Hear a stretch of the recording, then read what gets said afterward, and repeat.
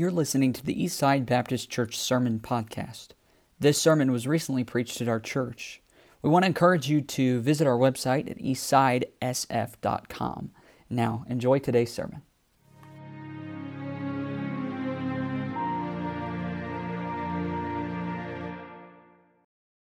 We're gonna get into the message tonight. Tonight is 1 Corinthians 2, if you had turned there. Tonight's it's going to be a little different.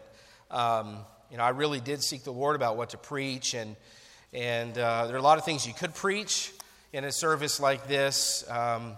This is what the Lord kept bringing me back to, and so we're going to do our best today. 1 Corinthians chapter 2, and once you find it, if you wouldn't mind going ahead and standing out of respect of God's Word, honor the reading of God's Word here tonight. 1 Corinthians chapter 2, verses 1 through 5. In some ways, this is kind of a ministry philosophy text, and it's one that Brother Ruckman and I both share. In other ways, it's an exhortation to Brother Ruckman tonight, but not because it's something I think he doesn't know already, but as his pastor and as his church, I think this conveys the way that we would love to see them go to Africa, and the philosophy, I think, that really conveys the heart of true missions right here. And so I want to read these first 5 verses and then try to make sense of this tonight, if the Lord will help me. Verse 1, 1 Corinthians chapter 2, it says, "And I, brethren, when I came to you, came not with excellency of speech or of wisdom, declaring unto you the testimony of God. For I determined not to know anything among you save Jesus Christ and Him crucified. And I was with you in weakness and in fear and in much trembling. And my speech and my preaching was not with enticing words of man's wisdom, but in demonstration of the Spirit and of power. And here's the why, that your faith should not stand in the wisdom of men, but in the power of God." And I just want to preach tonight for a few moments, give you some thoughts here on the foundation for faith. The foundation for faith. You may be seated. Thank you for standing. When I was 9 years old, in our backyard, and we lived in Abilene, Texas at the time. My dad pastored a church there, and we had a backyard full of pecan trees, big pecan trees. And if you're from Georgia, you might say pecan, whatever it is. Pecan, that's how we said it growing up in Texas. And they were kind of the bane of my existence because my job was to take the 5-gallon buckets out to the backyard and pick up all the pecans that fell off the tree. Well, I tried to get back at the tree one time, so I tied a big rope near the top of this pecan tree. Now, it may not have actually been near the top. To a 9-year-old boy, it looked like it was at the very top. It may have been, probably 15 to 20 feet off the ground. Climbed up into the tree, tied a rope there, and then I would use it to swing, because that's what boys do.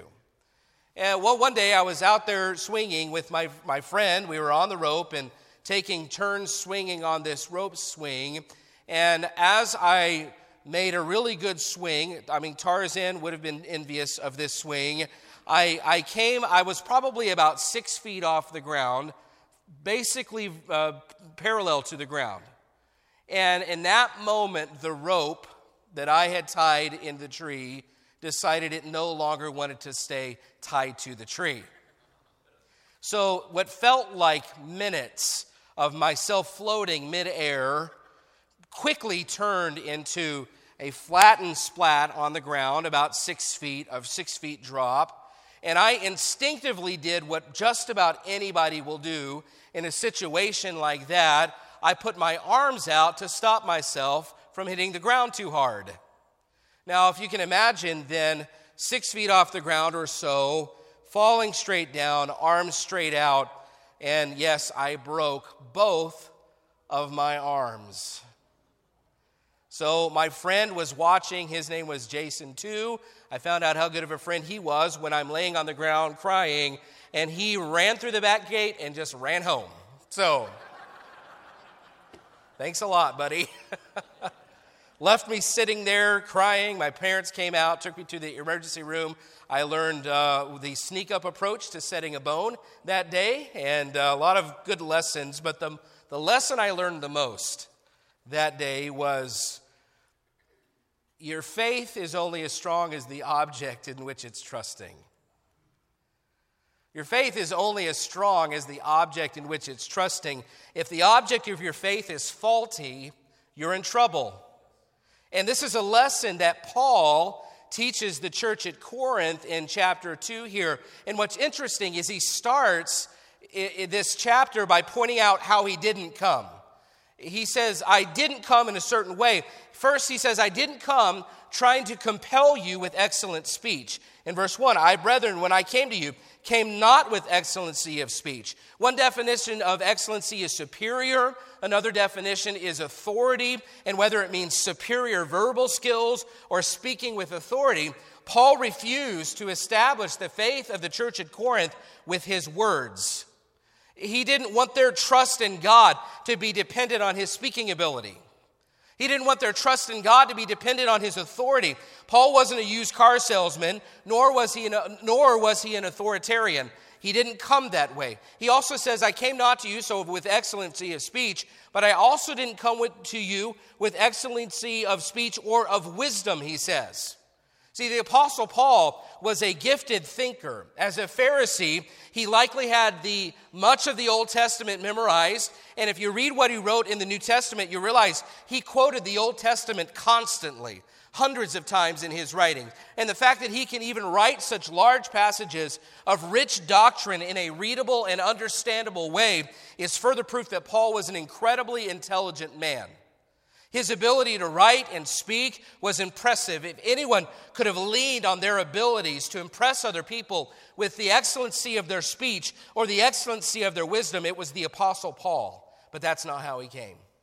He also didn't come trying to convince them with persuasive preaching. Down in verse 4, he says, my speech and my preaching was not with enticing words of man's wisdom.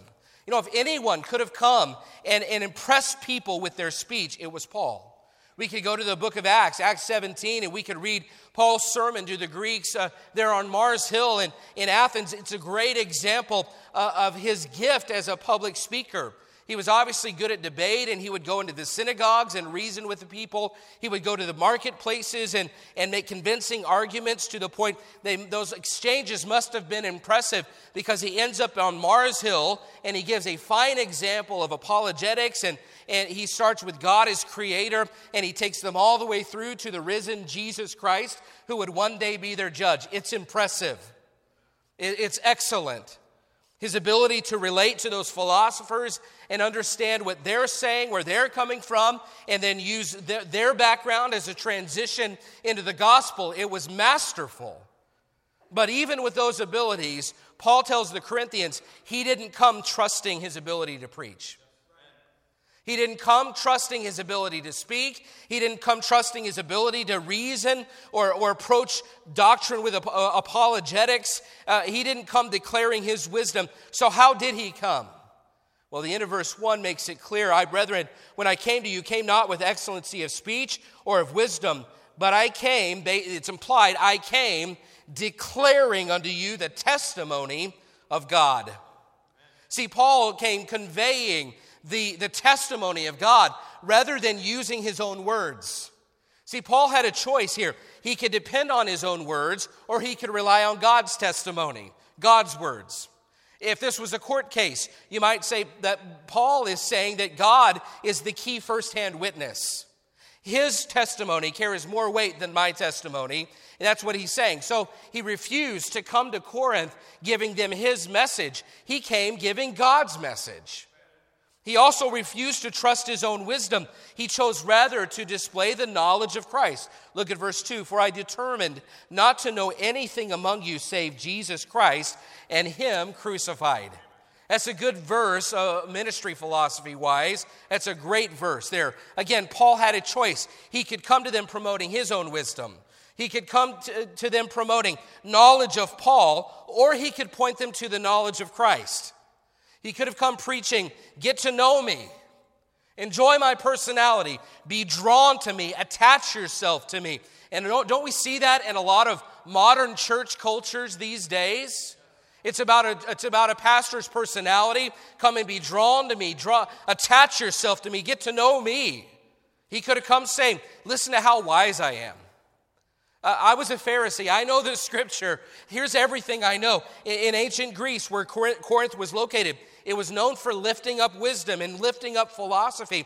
They would have been drawn to Paul's wisdom. They would have been drawn to Paul's intellect, but he refused to lean on that. He came saying, it's not about what I know, it's about who I know. Paul knew the Corinthians needed Christ's wisdom much more than they needed his wisdom. He wanted the Corinthians' strongest relationship to be with Christ, not Paul. Paul could have chosen to walk into Corinth with great confidence, but instead it says he came in with a spirit of humility.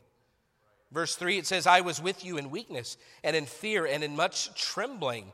That doesn't sound like if you were to pick up a modern leadership philosophy book on the shelves of your local bookstore, you would not see that written there. Those are more like, be sure of yourself. Have confidence. Trust your instincts. Don't take no for an answer. Go get what you want. But Paul said, I came in weakness, I came in fear, and I came trembling. Is it because Paul was weak? I don't think so. You think he was actually really afraid of other people? I mean, you read the list of the things that he endured as a gospel witness, and you think there's probably nothing he's actually afraid of anymore. Do you think Paul actually lacked confidence? I doubt it, because if anybody had reason to have confidence, if you read Philippians 3, Paul had reason to have confidence. But that's not how he came. He came with a spirit of weakness and fear and trembling. He came with a spirit of humility, and coming that way allowed him to do something very important. In verse 4 again, it says, my speech and my preaching was not with enticing words of man's wisdom, but in demonstration of the Spirit and of power. See, demonstration of the Spirit and power. Demonstration is to make something evident. And Spirit, the third person, is capitalized. It's the third person of the Trinity. It's the Holy Spirit. And power, that word power comes from the Greek word dunamis, which is from where we get dynamite. So in verse 3, here, listen. In verse 3, Paul is talking about weakness. And now in verse 4, he's talking about God's power. And what I want you to see is he knew where true power came from. The only power to change lives and have victory over sin and victory over death comes from the Holy Spirit. So Paul made the deliberate choice to set aside anything that reflected Paul. His words, his speech, his wisdom, his preaching, his credentials, his confidence, his strength, whatever it was. He chose to set those things aside because he knew that unless he got out of the way, the Holy Spirit's power could not have free course. Do you get the idea that Paul didn't want to make his ministry about Paul? He didn't want to impress with speech. He didn't want to convince with wisdom. He didn't want to entice or persuade with preaching. He came in weakness and fear and trembling instead of strength. He came promoting the knowledge of Christ and making manifest the Holy Spirit and his power. That's what the text is saying. But why? Why did he? Well, it's very clear in verse 5. Here's why. That your faith should not stand in the wisdom of men, but in the power of God. You see, Paul understood something about faith. He knew that faith could only be as strong as the object in which it trusts. And think about this. By that I mean, if the faith of the Corinthians was in Paul, then their faith would only be as strong as Paul. But Paul was as human as they were. I mean, Paul could get sick. Paul had his own physical weaknesses. He was a sinner, and one day he would die. But listen, every limitation that Paul had, God doesn't have. God never sins. God has all power. He never gets sick. He never sleeps. He can be in all places at once, and he's already proven that he has power even over death. So if Paul comes promoting himself and the Corinthians had latched themselves onto Paul, their faith would only be strong as the object in which they were trusting. And since Paul knew that that would limit their faith, he came preaching God's message instead of his. He wanted to attach the Corinthians to God, not himself. He came promoting the knowledge of Christ because he wanted their strongest relationship to be with Jesus Christ, not Paul. He knew if they would value their relationship with him more than Christ, that would limit their growth. He couldn't come close to doing for them what Christ could do for them.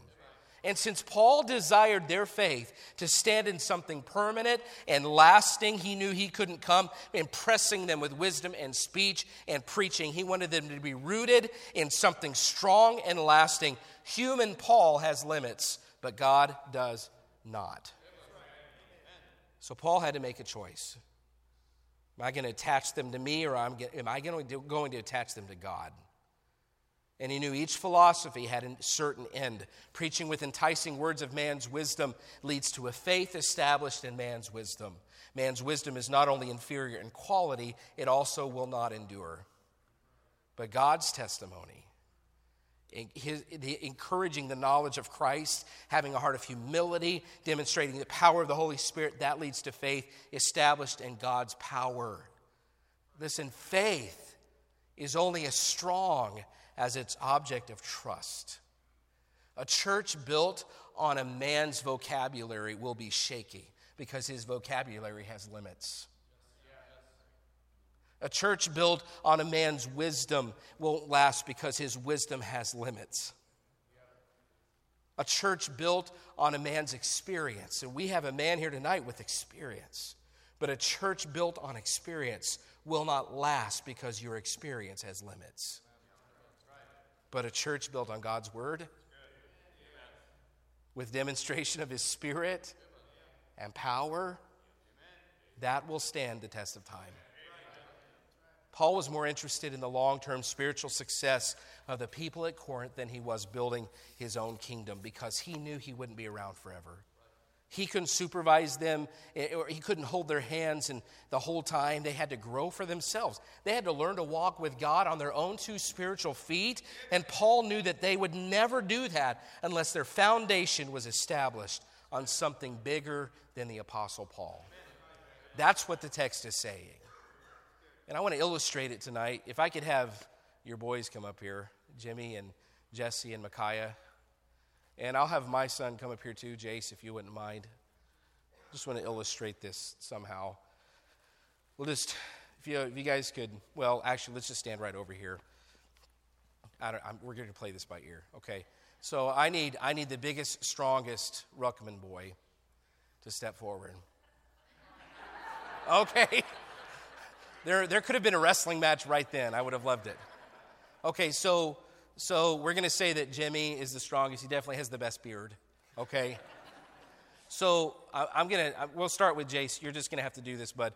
So would you then just pick him up however you need to, and just walk to the piano and back with him? Okay, however you need to do it. Jace, there you go.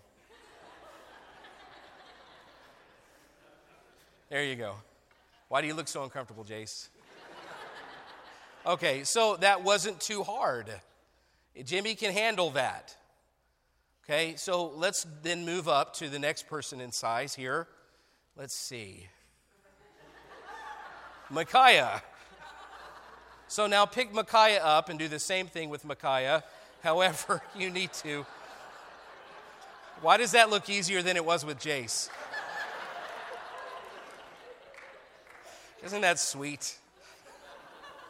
All right, so you know what's next, right? All right, so Jesse, let's see what you got here.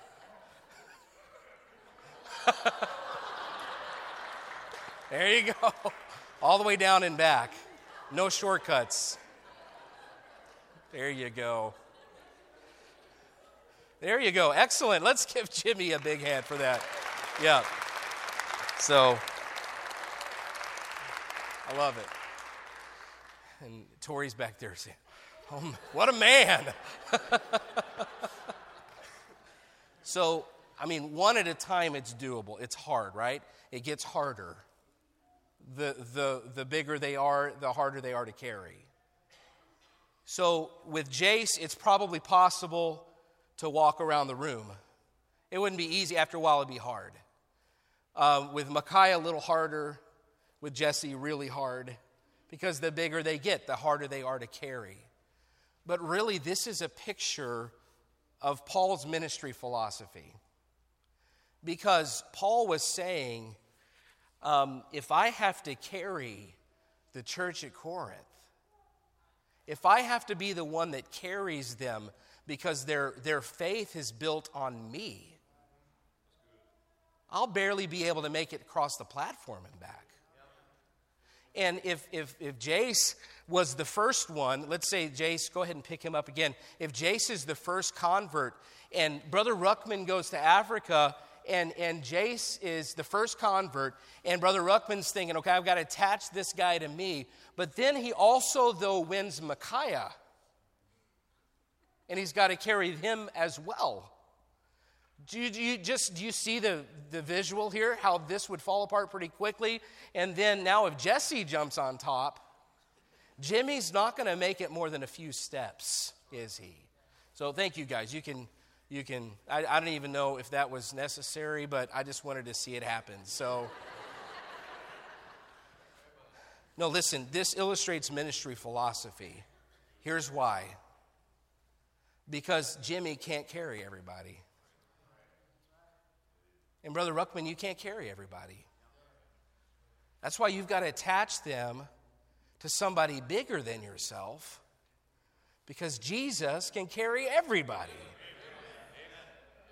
There's no limit to the number of people Jesus can carry around, which makes it all the sillier for us to think that when we win somebody and we start to train them, if we attach them to ourselves, they'll be in good shape. They will not be.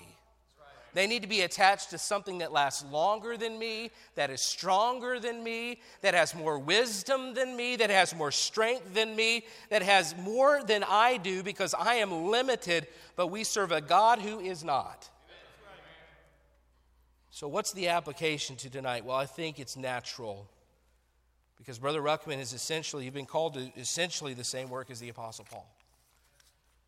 You're leaving from here to take the gospel to Gentiles that have likely never heard it.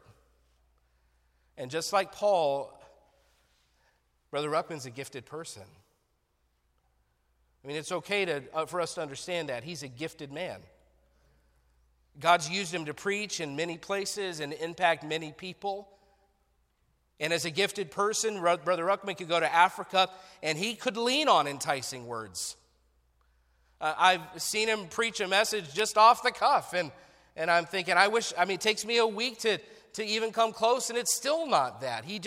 God has gifted him. And he could go and lean on enticing words and his wisdom and his Bible knowledge and his strong zeal and his leadership. But he'll tell you this too, if he's more interested in developing people spiritually for the long term, he better not go to Ghana and try to attach them to James Ruckman.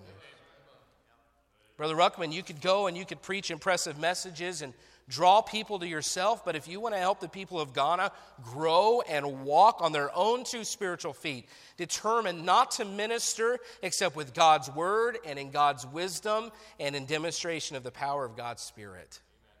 Anything less is a shaky foundation. Because James Ruckman is great, but he's limited. And as great as his preaching is, and as wise as he is, and as zealous as he is, and as positive as he is, the only thing I've ever heard him pray for negatively is a COVID test. As wise as he is, as sweet and helpful and amazing as Miss Angie is, probably just as good of a preacher. I mean, as much as we appreciate them, they make for a pretty shaky foundation compared to Jesus. My message tonight is this. It's simply, what we build will only last as long as its foundation. What we build will only last as long as its foundation. What you build will only last as long as its foundation. And if you go to Africa and you establish people on your strengths, and it'll be great for a while, but it'll only last as long as you. And so you must attach them to something stronger and longer lasting. So my exhortation to you is stick with what provides the strongest foundation: God's word, wisdom, and God's Spirit. Just picture the illustration again. And imagine Brother Ruckman winning a man to the Lord and then putting that man on his back and carrying him around. And now imagine Miss Angie winning a lady to the Lord, a Ghanaian lady to the Lord, and putting her on her back. Now imagine a second person won to the Lord, and each of them picks them up too. They'd only last as long. They would only last so long. But now imagine them winning that first person and then teaching them to walk on their own. So maybe for a while they carry them, but after a short while they teach them to walk on their own, and now they're walking together. Brother Ruckman and the person that he's won and taught to walk on their own, Miss Angie, the person she's won and taught to walk on their own. And then they go together and they each find another one. And now each of them are carrying, now there's 4. There's 4 being carried. And they're walking around for just a short time, because then they teach the person they're carrying to walk on their own 2 spiritual feet. And now it multiplies and you've got 8. Well, now there's 8 being carried, and 16, and 32, and 64, and 128, and 256, and 512. I'm good at math here. No, but listen, that's how God reaches a village. Amen. Amen.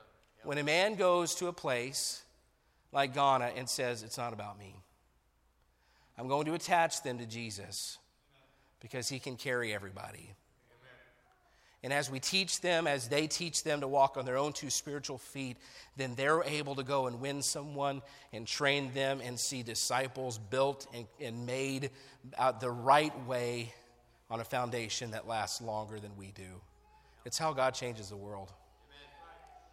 It's how God used Paul to make a difference. It's how God will use the Ruckmans to make a difference in Eastside. Unless we think that we're here and this is not for us, no, that's how God is going to use Eastside to make a difference. It's how God was going to use Church at Elk Point to make a difference. It's how God's going to use Falls International to make a difference. It's how God's going to use Church on the West Side, Brother Pinnell, to make a difference. So we determine we're not going to come with excellency of speech. We're not going to come with excellency of wisdom. We're not going to try to set trends, and we're not going to try to impress everybody with the latest stuff. You know, the day we transition from God's word and God's wisdom and God's Spirit to enticing words and the latest programs and the trendiest services, and we lean on those things to start establishing disciples, we are building faith on foundations that will not last. Eastside, what we expect from the Ruckmans should and could be happening right here as well. But you know what it's going to take? A church full of people who are walking on their own 2 spiritual feet. And if we're at a place when we don't have a strong faith established on God's word and wisdom and Spirit's power, how could we expect to help others be one and establish themselves? Listen, the modern church culture is trying to convince us that's not the way it works anymore. You know, there's an effort to use enticements. Smoke and mirrors and graphics and ideas outside the box and anything to manufacture. And listen, those things aren't all wrong. I'm not even speaking about every one of those things. I'm saying, though, if you are leaning on those things or depending on those things to make disciples, those disciples will only last as long as you do. Building people that last beyond us will only happen through the foundation of God's word, in his Spirit, and his wisdom. So to the Ruckmans tonight, my challenge, my exhortation is go to Ghana and set it on spiritual fire. But don't rely on your personality to do it. And don't assume your experience is what you need. And don't depend on impressive speech.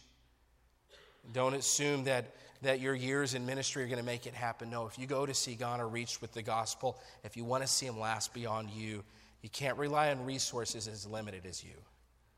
Just like Paul, go to that which has no limit. The unlimited power of God's word, the inexhaustible well of God's wisdom, and the never-ending outpouring of the Holy Spirit's power. Listen, I'm telling Brother Ruckman thinks that he knows. But as representatives of our church, that's the philosophy we think he should carry out. But we're not above it either, Eastside. It's the philosophy we should be operating with right here in Sioux Falls, South Dakota, too. And I'm telling you, if we will all have in our minds, it's not about me, it's about Jesus Christ and Him crucified, we will build something that lasts beyond us. Let's have every head bowed, every eye closed, please. And we're going to have a verse of invitation tonight. Let's stand together. And we'll have an invitation here. If the Lord's speaking to you tonight, why don't you take a moment to respond this evening? And then in just a moment, we'll have our official prayer time as well. But let's just ask the Lord to help us to keep our thoughts and our philosophy and what we depend on to make disciples. Let's pray that the Lord helps us to keep that right. Because as soon as we transition to enticements, we will no longer be building disciples that last beyond us.